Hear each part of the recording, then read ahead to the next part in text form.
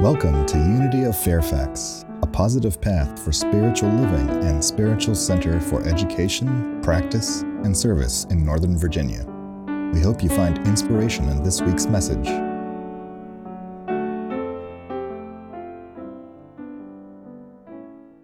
Hey, the Unity movement is known as practical spirituality or practical Christianity. We talked about some of this during today's metaphysical group. And in that group, we are discussing the Gospel of Thomas, which was found in 1945.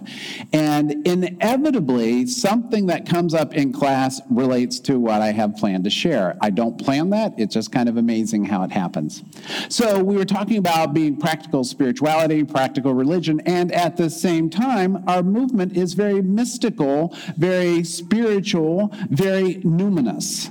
By that, I mean we talk about utilizing our truth teaching so that we can have happy, prosperous, healthy lives right here and right now, using spiritual principles to demonstrate love and relationships and joy and peace of mind and an abundance of all good things necessary to have life and have it abundantly.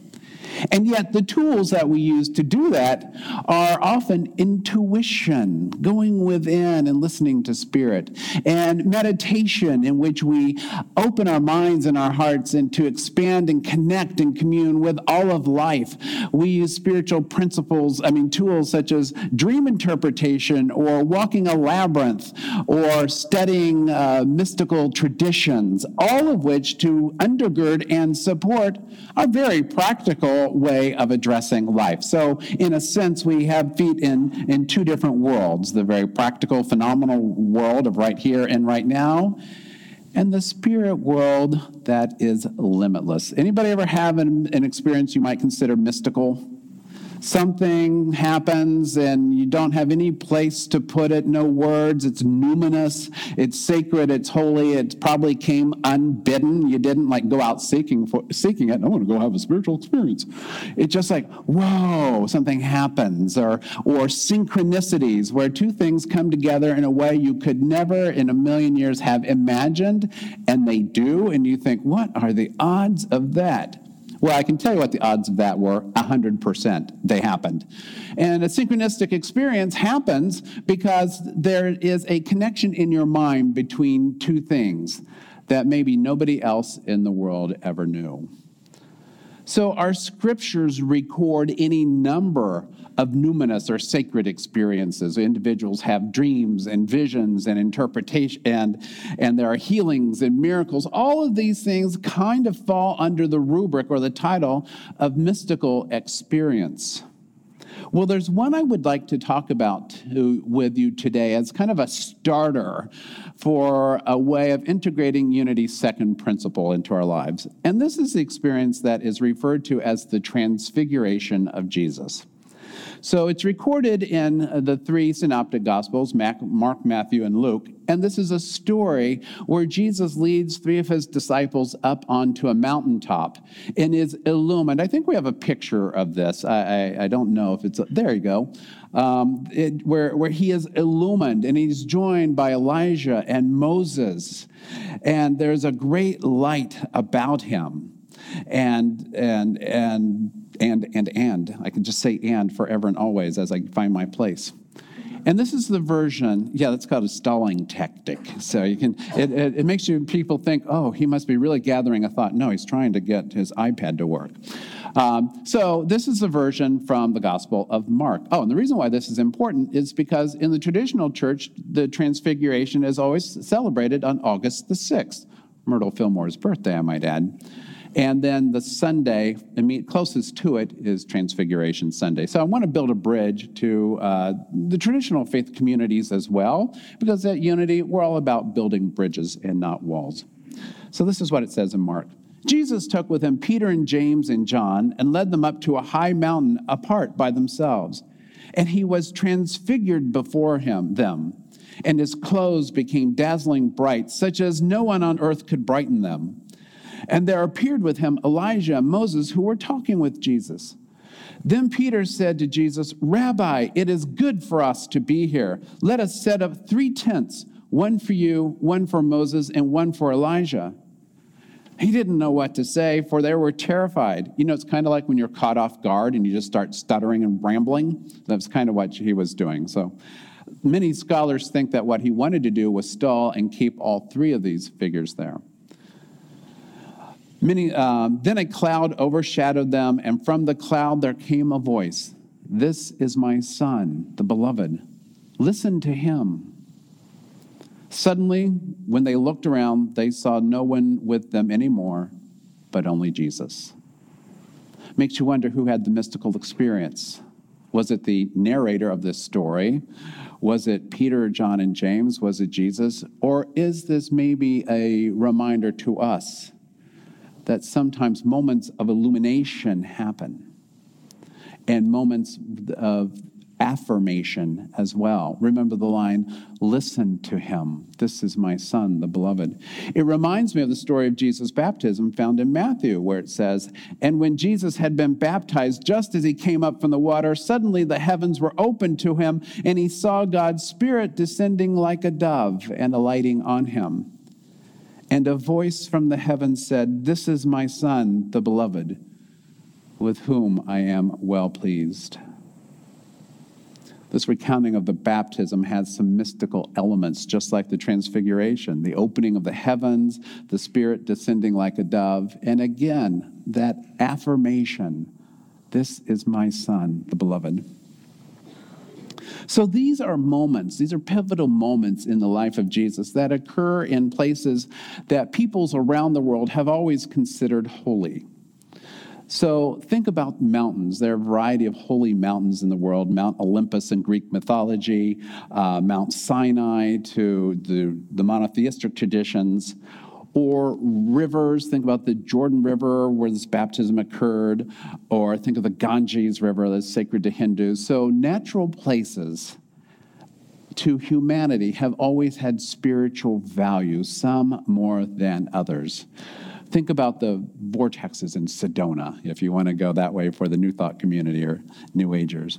So mountains normally connote a point where human nature meets God. You think we go up to the mountaintop. It is a meeting place of the temporal, this world, and the eternal. And in the transfiguration experience himself, Jesus is the connecting point, acting as the bridge between heaven and earth, between past and present. And the stories of the transfiguration and the baptism, do they contain an affirmation for Jesus only? Or, as we in Unity and New Thought look at the scriptures, can we be so bold to say that those are stories that represent our spiritual growth and development? Can we see them as a reflection of our own coming to know ourselves as individualized expressions of the divine? And is it possible as well that on a metaphorical or even literal level, that the mountains or the waters might be the place where you and I connect with the divine, where you and I could be the point where the temporal and the eternal meet, where you and I can be the place where heaven and earth join together?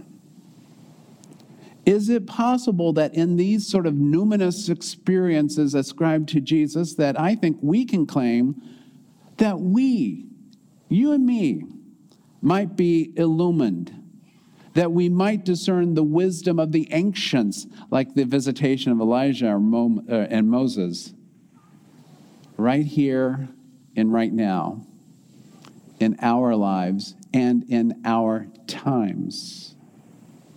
You know, I think about how these sorts of experiences show up cross-culturally.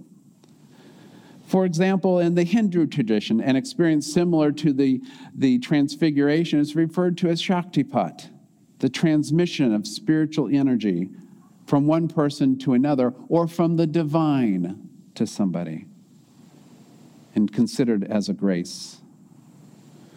The mystical experience recorded at the Transfiguration or in Shaktipat might be considered archetypal experiences of illumination and awakening, which in some way make the individual who is having them a holy person. So this is great, all this cross-cultural talk, all this metaphysics, but how does that relate to what we teach in Unity, that practical aspect? There's got to be something practical about that, right?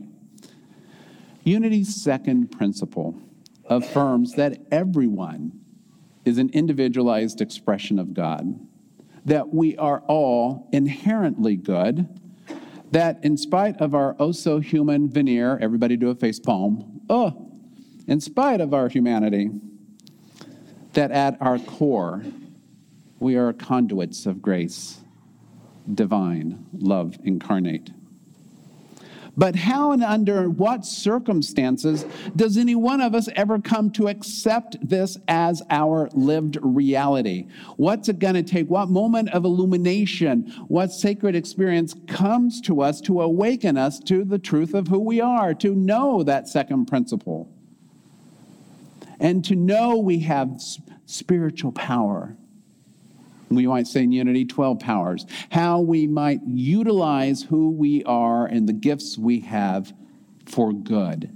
Not just only to create our own life of health, wealth, abundance, peace, joy for ourselves, but for everyone with whom we share the earth as home, as we heard in our opening affirmation. I suppose there are some people who just know their inherent goodness, who just know the truth of their being, and that's probably all of us, but somewhere along the line, many of us forget that. And we need something to remind us of who we are and why we're here. So there probably might be some manner of initiatory experience, a moment of awakening and a reminder of the truth of our being. So anthropologists, sociologists, psychologists, mythologists, to name a few disciplines, have named this sort of an experience as an archetypal shamanic initiation. And while not everyone in the world will become a shaman or a faith community leader, I do believe everyone does have moments of holy initiation where they come to know, I am here to do a good work. I am here to be love and grace and expression. So I want to talk a little bit about archetypes. I want to talk about shamanism, and I want to talk about how this relates to unity. So a bit about archetypes. So an archetype is a recurrent symbol or motif that appears in literature, art, religion, life. Common archetypes you might be familiar with are the wise elder, the trickster, the magician, the king, the warrior, the divine child, the healer, the shaman. You get the picture. And any one of us at any point of our lives could manifest an archetypal experience, because sometimes we manifest in our lives particular symbols of archetypes as a part of our spiritual growth and development. Sometimes we just notice a few things coming together that constellate in the reminder that there's something in me growing, some awareness about my life and what I am doing that lets us know that there's something afoot. I studied a lot of this in graduate school. I'll talk about that in a moment. So in the Jesus experience that we've just talked about, symbols of shamanic initiation would include his baptism, going down underwater and being birthed again, the transfiguration, going up to the mountaintop and being illumined, the 40-day temptation in the wilderness, where he was tempted by the evil one. And these are all symbols of our shamanic initiation. Maybe you've had times when you've gone underwater or felt like you've gone underwater and been reborn. Or maybe you've had times when you felt like you've been on the mountaintop and received some inspiration. Maybe you've had times of temptation and travail that just really seemed awful. It's like, how am I going to get through this? And so it begs the question then, so what is the role of a shaman in a culture? So a shaman serves as an intermediary between the spirit world and the physical world to bring mental, spiritual, physical healing and to speak on behalf of the divine to the people, and to help the people, and to serve the earth. Sounds a lot like the clergy to me. A lot like the clergy. Because we all do those things. And having studied shamanism myself, and having collaborated with a wide variety of faith tradition leaders from a variety of faith traditions, I can attest that regardless of the title, the role of a faith leader, whether shaman, priest, imam, rabbi, minister, is essentially the same: to help, to serve, to love.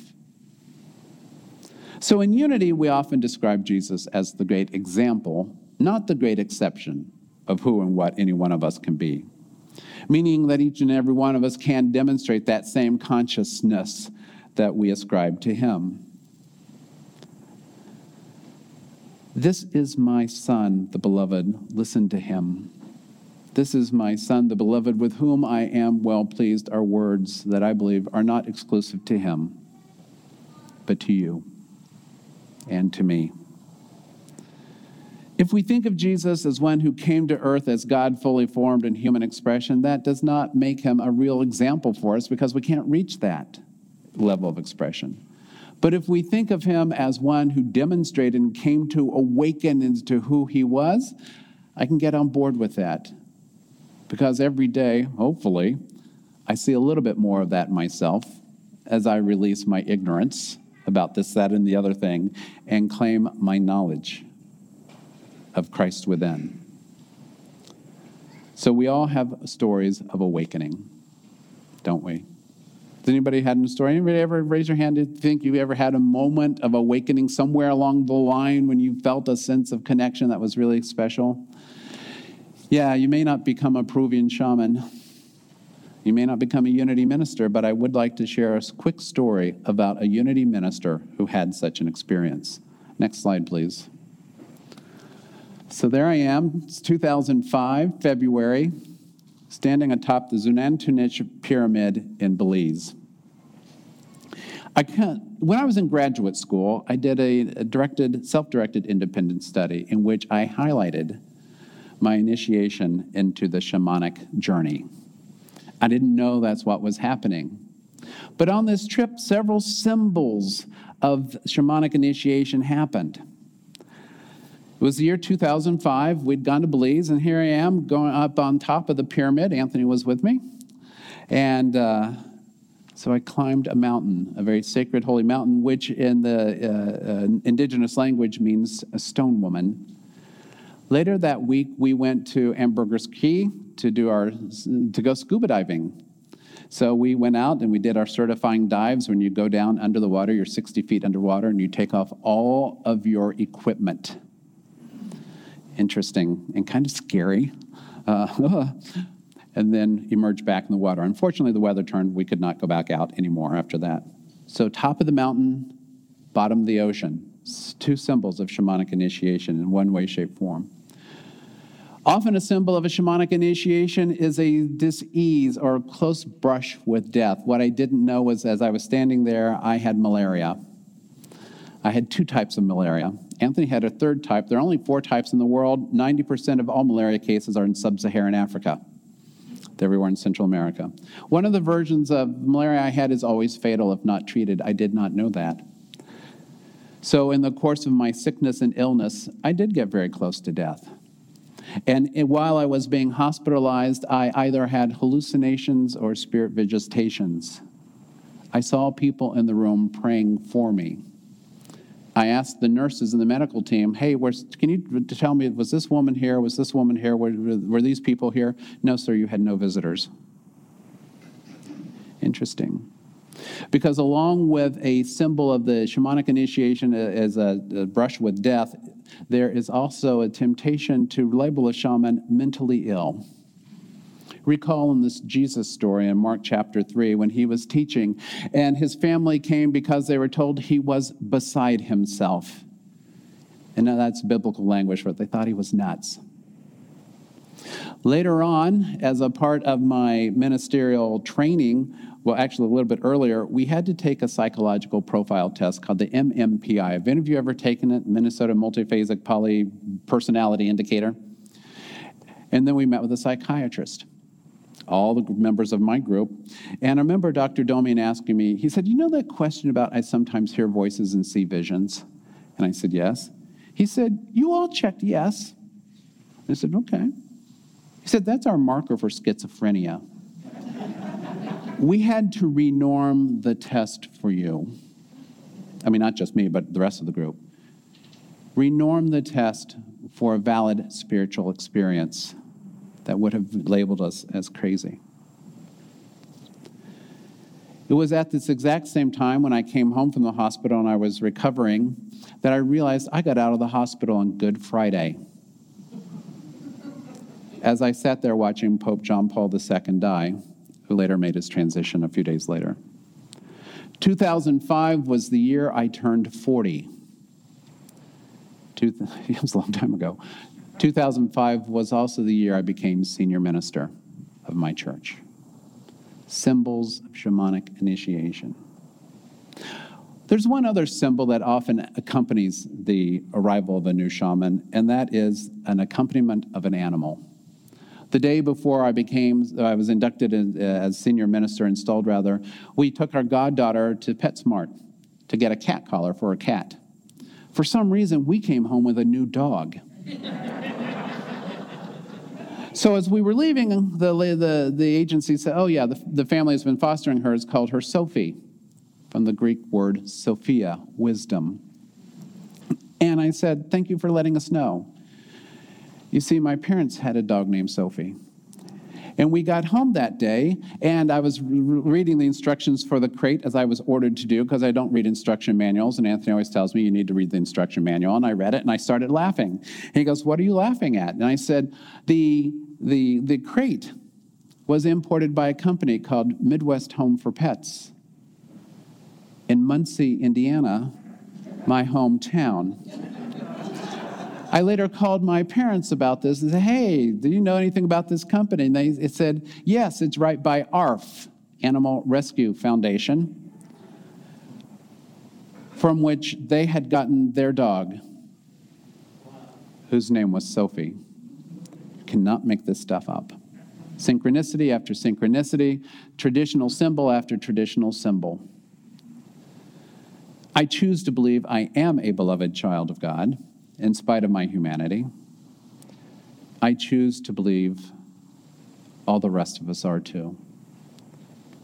You see, ultimately, what I hope you see in the story of Myrtle Fillmore, who leveraged a life-threatening illness to become a world leader for millions, what I hope you see in the story of Jesus, who was quite an iconoclastic figure, and even in yours truly's story, is that each and every one of us has sacred and holy moments of awakening and illumination. These are real. These are valid. These are ways in which the infinity that we call God says to you, you matter. You are here to do a mighty and a holy work that only you can do, and only the way you can do it. The times these days are calling for us all to let our light shine. Please do that. Be you, and be a blessing to the world. Peace be with you. Namaste. Thank you for tuning into Unity of Fairfax podcast. You're welcome to join us live in Oakton, Virginia, every Sunday at 9 and 11 a.m., or view our live stream services from our website at unityoffairfax.org. We appreciate our donations to support this podcast to make our message of positive, practical spirituality more accessible to all. See you next time.